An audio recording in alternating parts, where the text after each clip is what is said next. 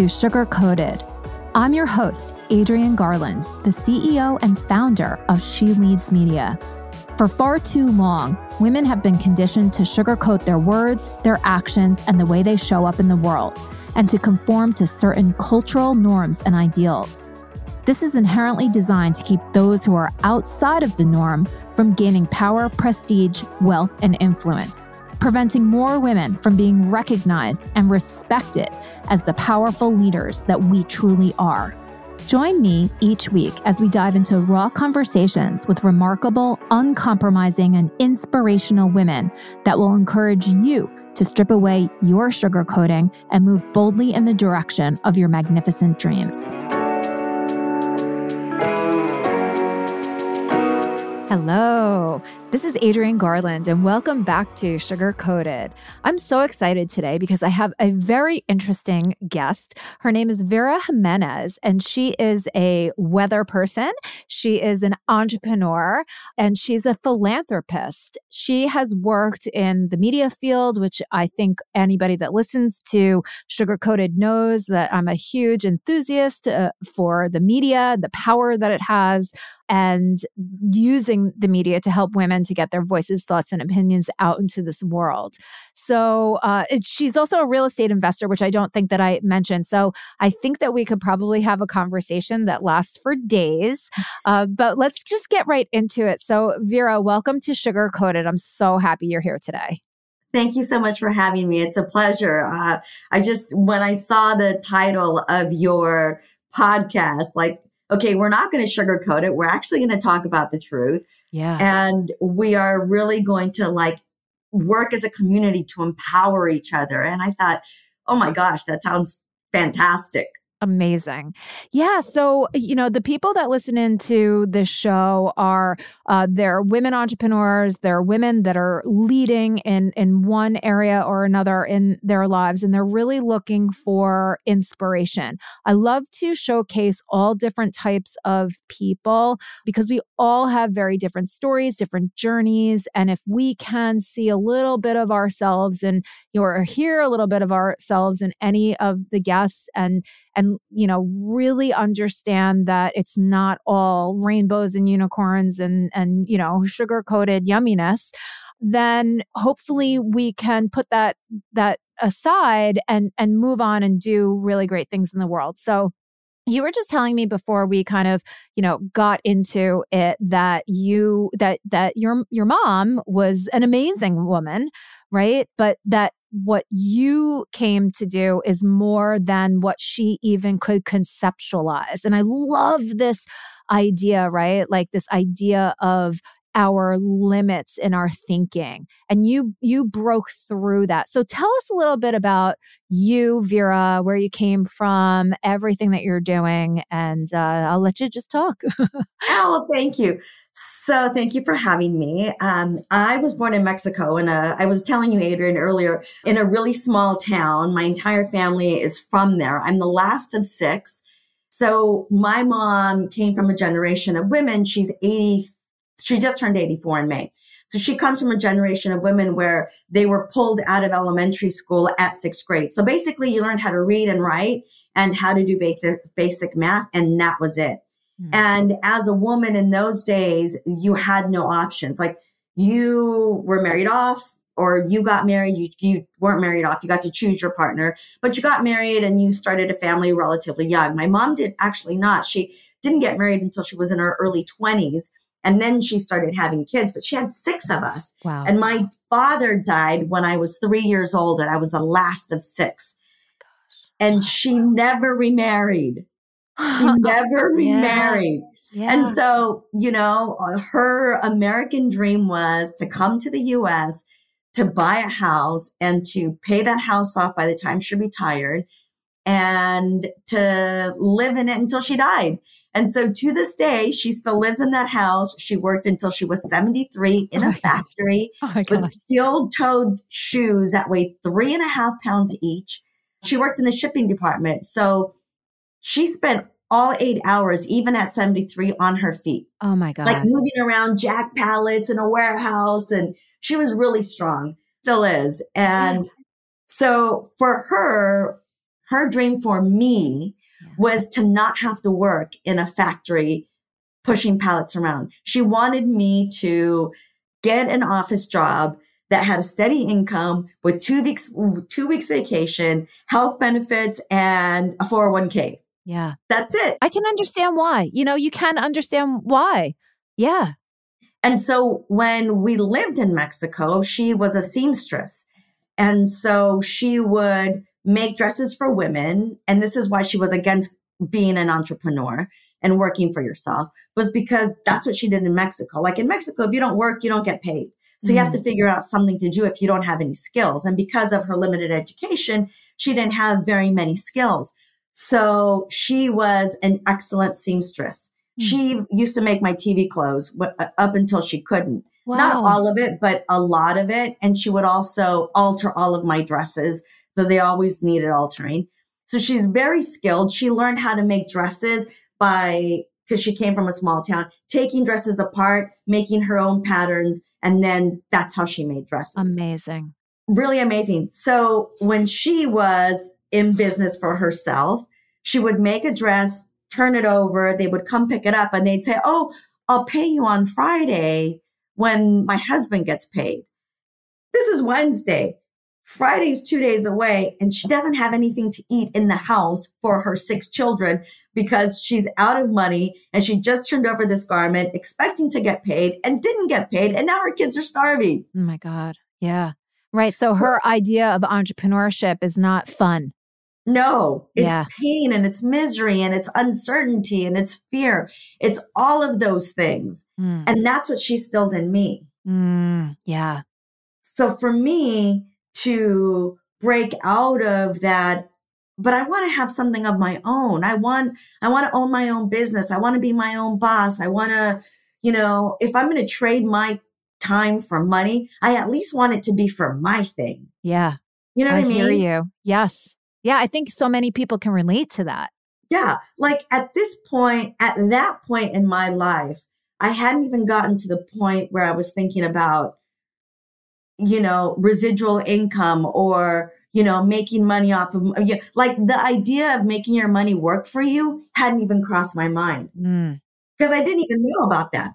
So like, how did you get there? Like, did you say to yourself like, okay, I am going to go get that office job. And then when you were in the office job, you were like, this ain't for me.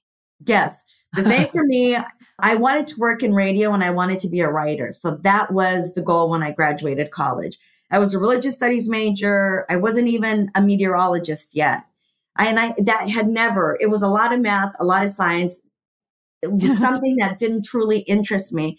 But I did go back to school and I did become a certified meteorologist. So I am bona fide and legal. But what I did know at a very early age, at 17 and a half, I started saving money because one day I was going to open a restaurant.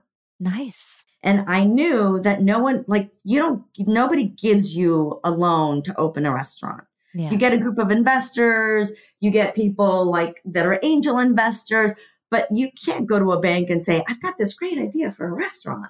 Yeah. Because 9 out of 10 restaurants fail in the first year. So I knew that I was going to have my own money. So at 17 and a half, I opened up a little bank account for my restaurant money. And then within that, I started working when I was 15 and a half, mostly because I had really crooked teeth and I knew that it was a big burden for my mom to pay for them. So I helped her pay for my braces. In that, as soon as I got a job, that was my priority. Going to pay for the braces. Mom doesn't have to do it anymore. Pay for my own prom dress, anything that I wanted extra, like I did on my own. But once I started to work more hours and make a little more money, I had my restaurant money. I had my college fund money. I had my car fund money. So I would take up my money and instead of blowing it on stuff, although don't get me wrong, I did blow it on stuff sometimes, but most of the time it was like, okay, my restaurant money's in there, my prom money's in there, my car money's in there. Wow. How much do I have left and how much can I spend? Yeah. Now, did you this is so interesting, like how smart you were, is that something that you just kind of figured out on your own? Or did someone like Well, give you like, this is what you should my do? mom. Yeah. So my mom didn't have an education, but she had a lot of common sense. And Yeah. my mom always said there are two things that you're allowed to go into debt for. You're allowed to go into debt for a house if you wanted to buy a mortgage, and if you were going to buy a car. My mom never owned a car because she could never afford one. Wow. So she would take the bus and walk everywhere, and we would take the bus and walk everywhere. But she taught me early on that debt was bad. And even to this day, like I can tell you that if I'm going to buy a piece of property, my car is paid for. Like my husband and I both believe in being debt free. We pay cash for our vehicles, which means we don't buy luxury vehicles because we'd rather spend the money on something else. Yeah. So we buy practical cars that are going to have a good resale value because eventually we'll need to get a new one. And these are just very common sense things that I learned from a woman with a sixth grade education. Yeah. Well, she was a smart woman, clearly. She was the first financial planner in your life. In my family, anyway. So smart. Yeah. Yeah. You know, No. Yeah. we didn't buy the new refrigerator until she had enough cash to pay for the refrigerator. Yeah. We would go to the laundromat if we needed, to wash and dry our clothes until she had saved enough money to pay for a washer and a dryer. Yeah. And she would sometimes, like we got the washer first and then we would go to the laundry and just dry the laundry. Yeah. So it was, she just taught me how to be resourceful and how to figure it out. Yeah. And it doesn't sound, listen, your personality is amazing. It shines through. So, as hard as these things were, it seems like there was happiness there as well. So it wasn't like, it was like, this is what you do. This is what we're doing. This is how you do it. And that's it. Yeah. And I think for me, it was, instead of looking short term, like I had the vision. So I started saving up for that restaurant when I was 17 years old. Do you know how long it took me to finally open one? No. Did you open it like last year? No, but we just sold it right before the pandemic. Oh, amazing. 17 and a half. That finally happened when I was 38 because it happened the year before I got married. Wow. Whoa. Kept it open for 5.5 years. Good for and you. then I started. So then you just do the math. And here's the other thing. I think that as entrepreneurs, we fall in love with the idea so much. We fall in love. And this is something that I've learned along the way with real estate. You fall in love with the idea of something that you forget to take the emotion out of it. Yes. Oh, yes. And to go into logic. Yes. For many reasons, because you love the idea of it, because you've worked so hard for it, because if you just stick it out for one more day, for one more year, you talk yourself into it. Yeah. And I think that with the restaurant, after seeing the successes and the failures and why I had had successes and failures in real estate before, by the time I got to the restaurant, thank the Lord that I learned that lesson, that I was able to step away and say, how much are my prices going up because of the increases in California in terms of minimum wage versus how fast I can raise my prices to catch up to those expenses and to those impacts. And we got to a point that we decided we can't. Yeah. And a restaurant. So I was working a full-time job. My husband, we both still do work full-time jobs. So I was going to work in the restaurant before I went to my full-time job.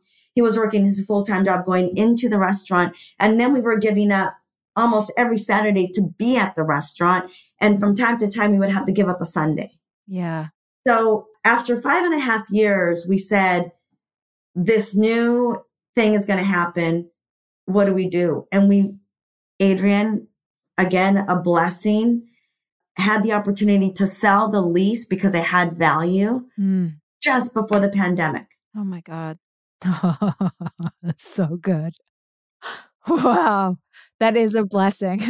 That is such a blessing. Oh. So one of the things that I learned was when I first bought my 2 pieces of property, this is like tying it back to the restaurant that I learned. Yeah. When I bought my first 2 pieces of property, it was during the early 2000s when we were going into before the 2008 crash. Yeah. And I had the realtor that got me into that first piece of property was knocking on my door like every month. Sell your property, sell your property. Look how much equity you have in it. Look how much you can sell it for. You can look how much money you can make on it. You can turn this around and buy something better. You won't be in a condo, all of this stuff. And I was so emotionally attached to that piece of property that I didn't. I hung on to it. Yeah. I hung on to it when I should have sold it. Yeah. But I didn't know anything really about being an entrepreneur and being in real estate. So I hung on to it, saved up more money because I'm a good saver, and bought another one. That one I did not buy at a great time. But in that one, I fell in love with it, not because it was my first property and I had emotional attachment to it. And I did this all by myself and I'm 29 years old and I was so proud of myself, but because I fell in love with the actual house. It was a 1938 Craftsman. Oh, wow. It was like teeny tiny. It sat on a little hill right in the middle of the property. It had a ton of windows.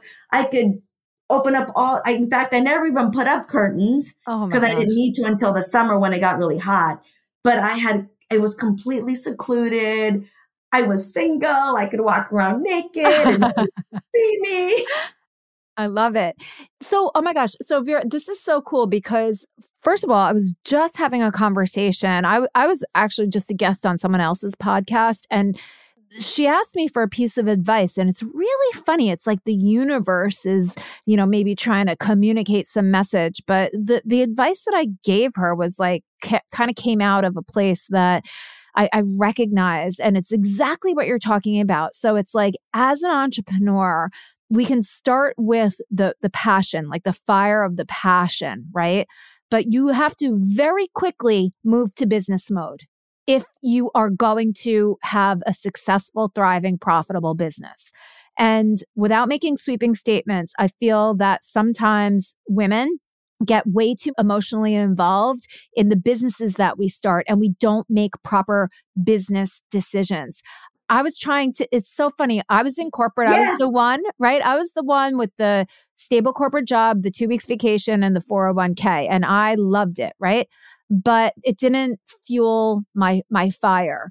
But I realized that the reason that I always did so well in corporate is not because I didn't love my job and that, I wasn't good at it or, that I was good at it and everything, but because I didn't have an emotional investment in my job. I wasn't in love with my company. Mm-hmm.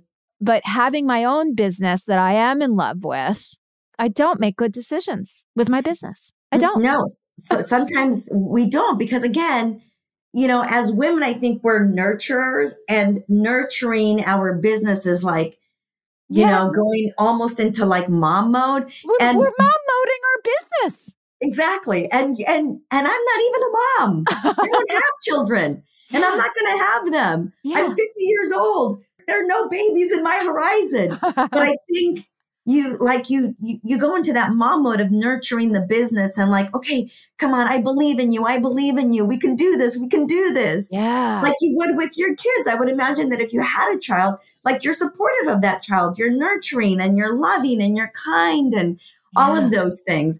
And sometimes we forget to be a little hard, not hard, but like tough. And the one thing that I did that I think has gotten me to this point in my life, I know for a fact, is that my mom was always very tough. Like my mom felt like there's no dad. She had 3 girls and 3 boys. So my mom was both father and mother. And her father, Jean, was, I think, a lot tougher than her mom mode. Like she was tough.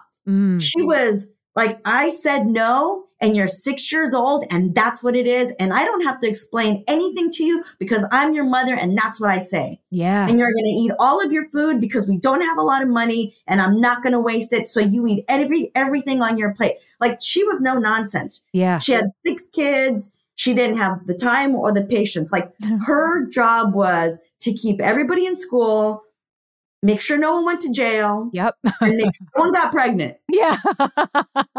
And that they stayed alive. Yes. That was it. That was it. Yeah. And so one of the things that I learned in my real estate investing, because that's a path. Like I always loved that because it was something that I could see, I could touch it, I could feel it. Yeah. When I was in college, I tried playing the penny stocks to learn how the market worked. No interest. Yeah. I'm going to be honest. It was not my thing. Yeah. But investing in something that I could touch, that I could feel, that I could see, that, oh, and by the way, people are always going to need a place to live. Yeah. There's a finite amount of land. They're not making it anymore. Right. I mean, those are things that that my mind could grasp and that I could invest in. And so after not selling my condo when I should have sold it to make a bigger profit and and buying a second house that I emotionally fell in love with and then having to short sell it, which to me was like, oh my God, like what? Yeah. All of those things taught me that the most important thing when you're buying and investing in real estate, if you're going to buy, that you have to make the profit the day that you purchase it. Yeah. Gosh, that's, that's what they say in Rich Dad, Poor Dad. That's exactly that's where I learned that. What he said. Yes. That's where I learned that. Wow. Kiyosaki taught me that. Yeah. Because when I realized that this is what I loved and this was something that I was going to have to start doing, I just started reading. And then once I started reading, then I realized that there were these real estate networking groups. And then I started to join them and get more practical information and actual experiential information. And so the two things that I would say with regard, and well, a couple of things. If you want to be a real estate investor, always look at the market that you're going to be buying in. So when I buy in a market, I'm in California and I don't want to invest in California for multiple reasons. High prices, rent control, evictions. Like the law always favors the tenant and not the landowner or the property owner. So there are multiple reasons. So I try to do most of my investing out of state. So when I look for a market, there are indicators that I look for. Are people moving into the state? What jobs are there? What growth is there?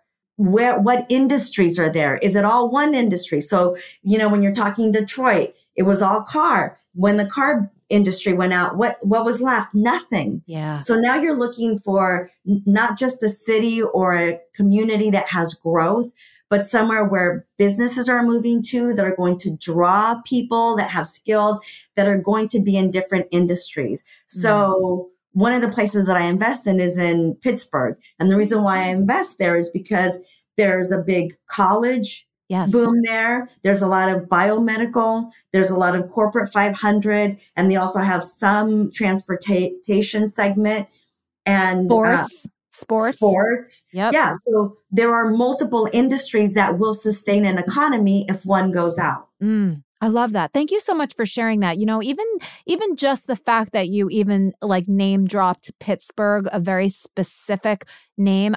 A lot of people don't do this, right? They try to protect the information that they have and not share it. And so I just really appreciate you and just being so transparent about that. And that is what we need to do as women. We need to share the information with one another so that we can build this wealth in our community. And the thing about that too, when you talk about that, is that let's face it, there is more than enough to go around. But sometimes as women, we're told that there's not enough. Yeah. And so we kind of hoard it, but that's not true. No. There's more than enough to go around. And so, for example, when interest rates started to go up, so the price of homes has started to stable off, but they're still not where they should be. So when interest rates are low, home prices are really expensive. Yeah. So there's always this teeter-totter going back and forth. So when I thought, because remember, you make your profit when you buy the property, and I thought, okay, this isn't working. This model isn't working for me right now. So buying property isn't what I'm going to do right now. I'm going to pivot. And I'm going to see and look at what other avenues of investing in real estate I want to venture into or explore, while I can't physically buy homes. Yeah. So one of the other things that I started to do was look at real estate investment trusts. Yes. And so now I have some of that. And those are not like, so because I already owned homes, I wanted to get into something that was different to diversify my portfolio. So I invested in a real estate trust that instead of being residential was commercial. Interesting. And so the commercial aspect, I found a company that leases space to research facilities, to medical facilities, to places where you actually have to physically go to. Like you still have to, you can do a telehealth conference, but eventually you still have to go in to get the MRI. Yes. You still have to go to get the pap smear. Yes. You know what I mean? There are still things that need to be done. So I found that. And so I thought, okay, put a little money there. Yeah. And then I thought, okay, what else can I do? And so forever I've said, if I could just be the bank, it would be great. Now? Yes. And so about 3 years ago, I started exploring lending. Wow. And so now, while, the market is still not great, some home prices are still high, interest rates are going up. And remember, I'm a person that likes to buy cash. Mm-hmm. And so that's too much. It's not worth it. I'd rather take the cash and spend it on something else. I have found people that do real estate and investing on a full-time basis and have more time to really look at the properties that are under default, to buy, houses at auction that are getting really good deals. And so they have time to do all of that. And I don't, because I want a life. I have a full-time job that I love. I love doing my volunteer and philanthropy work. So I let them find the deals, and then I either partner with them, or what I like to do even more is lend them the money. Wow. Here's the money that you need. I'll give it to you for 6 months to a year to 2 years. These are short-term loans. We agree on an interest rate. The title company does the paperwork. So there's no funny thing going on. It's all on the up and up. And then I just collect. And then at the end of the term, I get the money back and I get to do it all over again. Vera, you're amazing. You are amazing. I love how you're explaining it too. Like, it's no big deal. And you know what? I love that attitude too, because it's not as complicated, hard as maybe some would like us to think it is, so to keep us out. Yes. And and I learned this from another woman real estate investor, and she's phenomenal. And I did a course with her. She's still a friend of mine. We still do business together. And one of the things that I asked her when I was starting my journey is, I said, Athena, how do you do it? And I don't know how it came up, but she said, remember that money is energy, and money is always going to flow in and money is always going to flow out. And if you treat it as energy and you look at it as such, you are just going to understand that there are going to be periods, seasons of your life where money goes out, and there are going to be seasons of your life when money comes back in.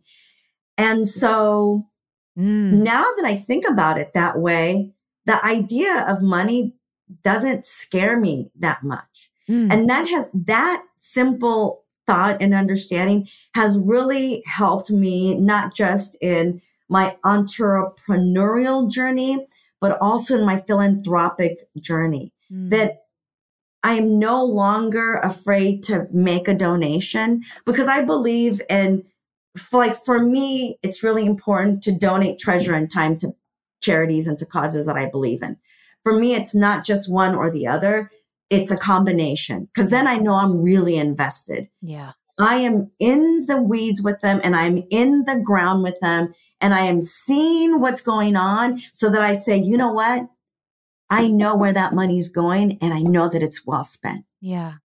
I love this. That is you. I am so inspired by you right now. You have no idea. I you. needed this today. I'm so happy that our conversation happened. And I just think that there's also so many other women that are going to be so inspired by this. Now, do you also kind of like coach people? I mean, how can people just get in touch with you and be motivated by you and all of it? I'm on social media, Vera Jimenez TV. It's, I love doing what I do. I always say I'm actionable, happy news. I'm news you can, act upon. Use. Yes, like this is actionable news and it's happy news because, in California, yes, we do have droughts, we have fires, we have all of those things. And so the news isn't always great, but what I always remind people is, yes, while these are tragic stories and people do lose everything sometimes, the people that are living in those zones know what they're in for. Mm-hmm. They know that we have drought and that we have fires and that then the rainy season comes and we have mudslides. So they're properly insured. And not that I don't feel bad for them, but what I want to remind people always is that people buy there because they want to feel that connection with nature. And that's why they're moving there. Yeah. And so for them, the risk reward is valid. Otherwise, they wouldn't have moved there. Yeah. And that is nature. That is nature. The fires and the floods, and that is nature.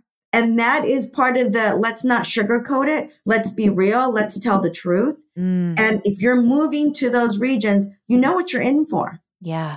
Yes. So prepare for that. Just like I know I'm in California where we have earthquakes. I know to make sure that my house is California earthquake retrofitted. And I know that I have to have earthquake insurance. Yeah. That's just the cost of living in California. Yeah. Because that's where I want to live. Yeah. And you get the sunshine all the time. I always say we pay the taxes in California because we love the sunshine. We love the weather. Yes. It's so true. Yeah. Listen, I feel like we could talk forever. And I do. I want to invite you back because I want to dive into so much more with you because, the real estate investing, the mindset, everything that you're doing with predicting the weather and using all those incredible models and everything else that you're doing. I want to hear more. And I want to follow your journey. And I'm sure that so many of the women that are listening into Sugar Coated want to hear that too. So let's make sure that we do a follow-up.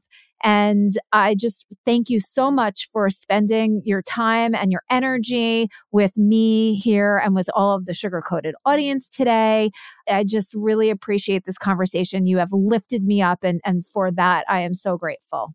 Well, thank you for having me. And yes, I would love to come back and chat some more and get to know you more. I've been listening to the podcast and I just, it's been great to get to know the women in your sphere.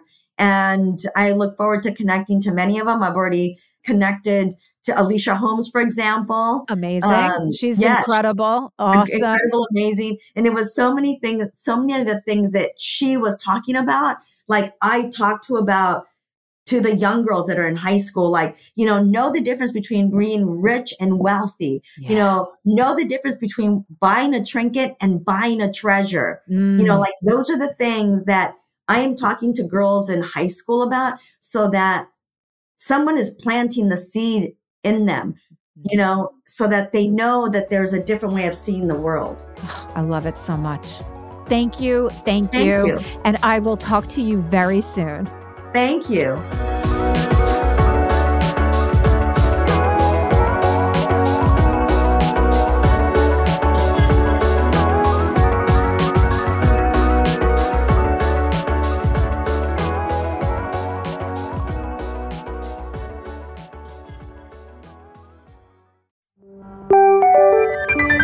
This is the She Leads Podcast Network.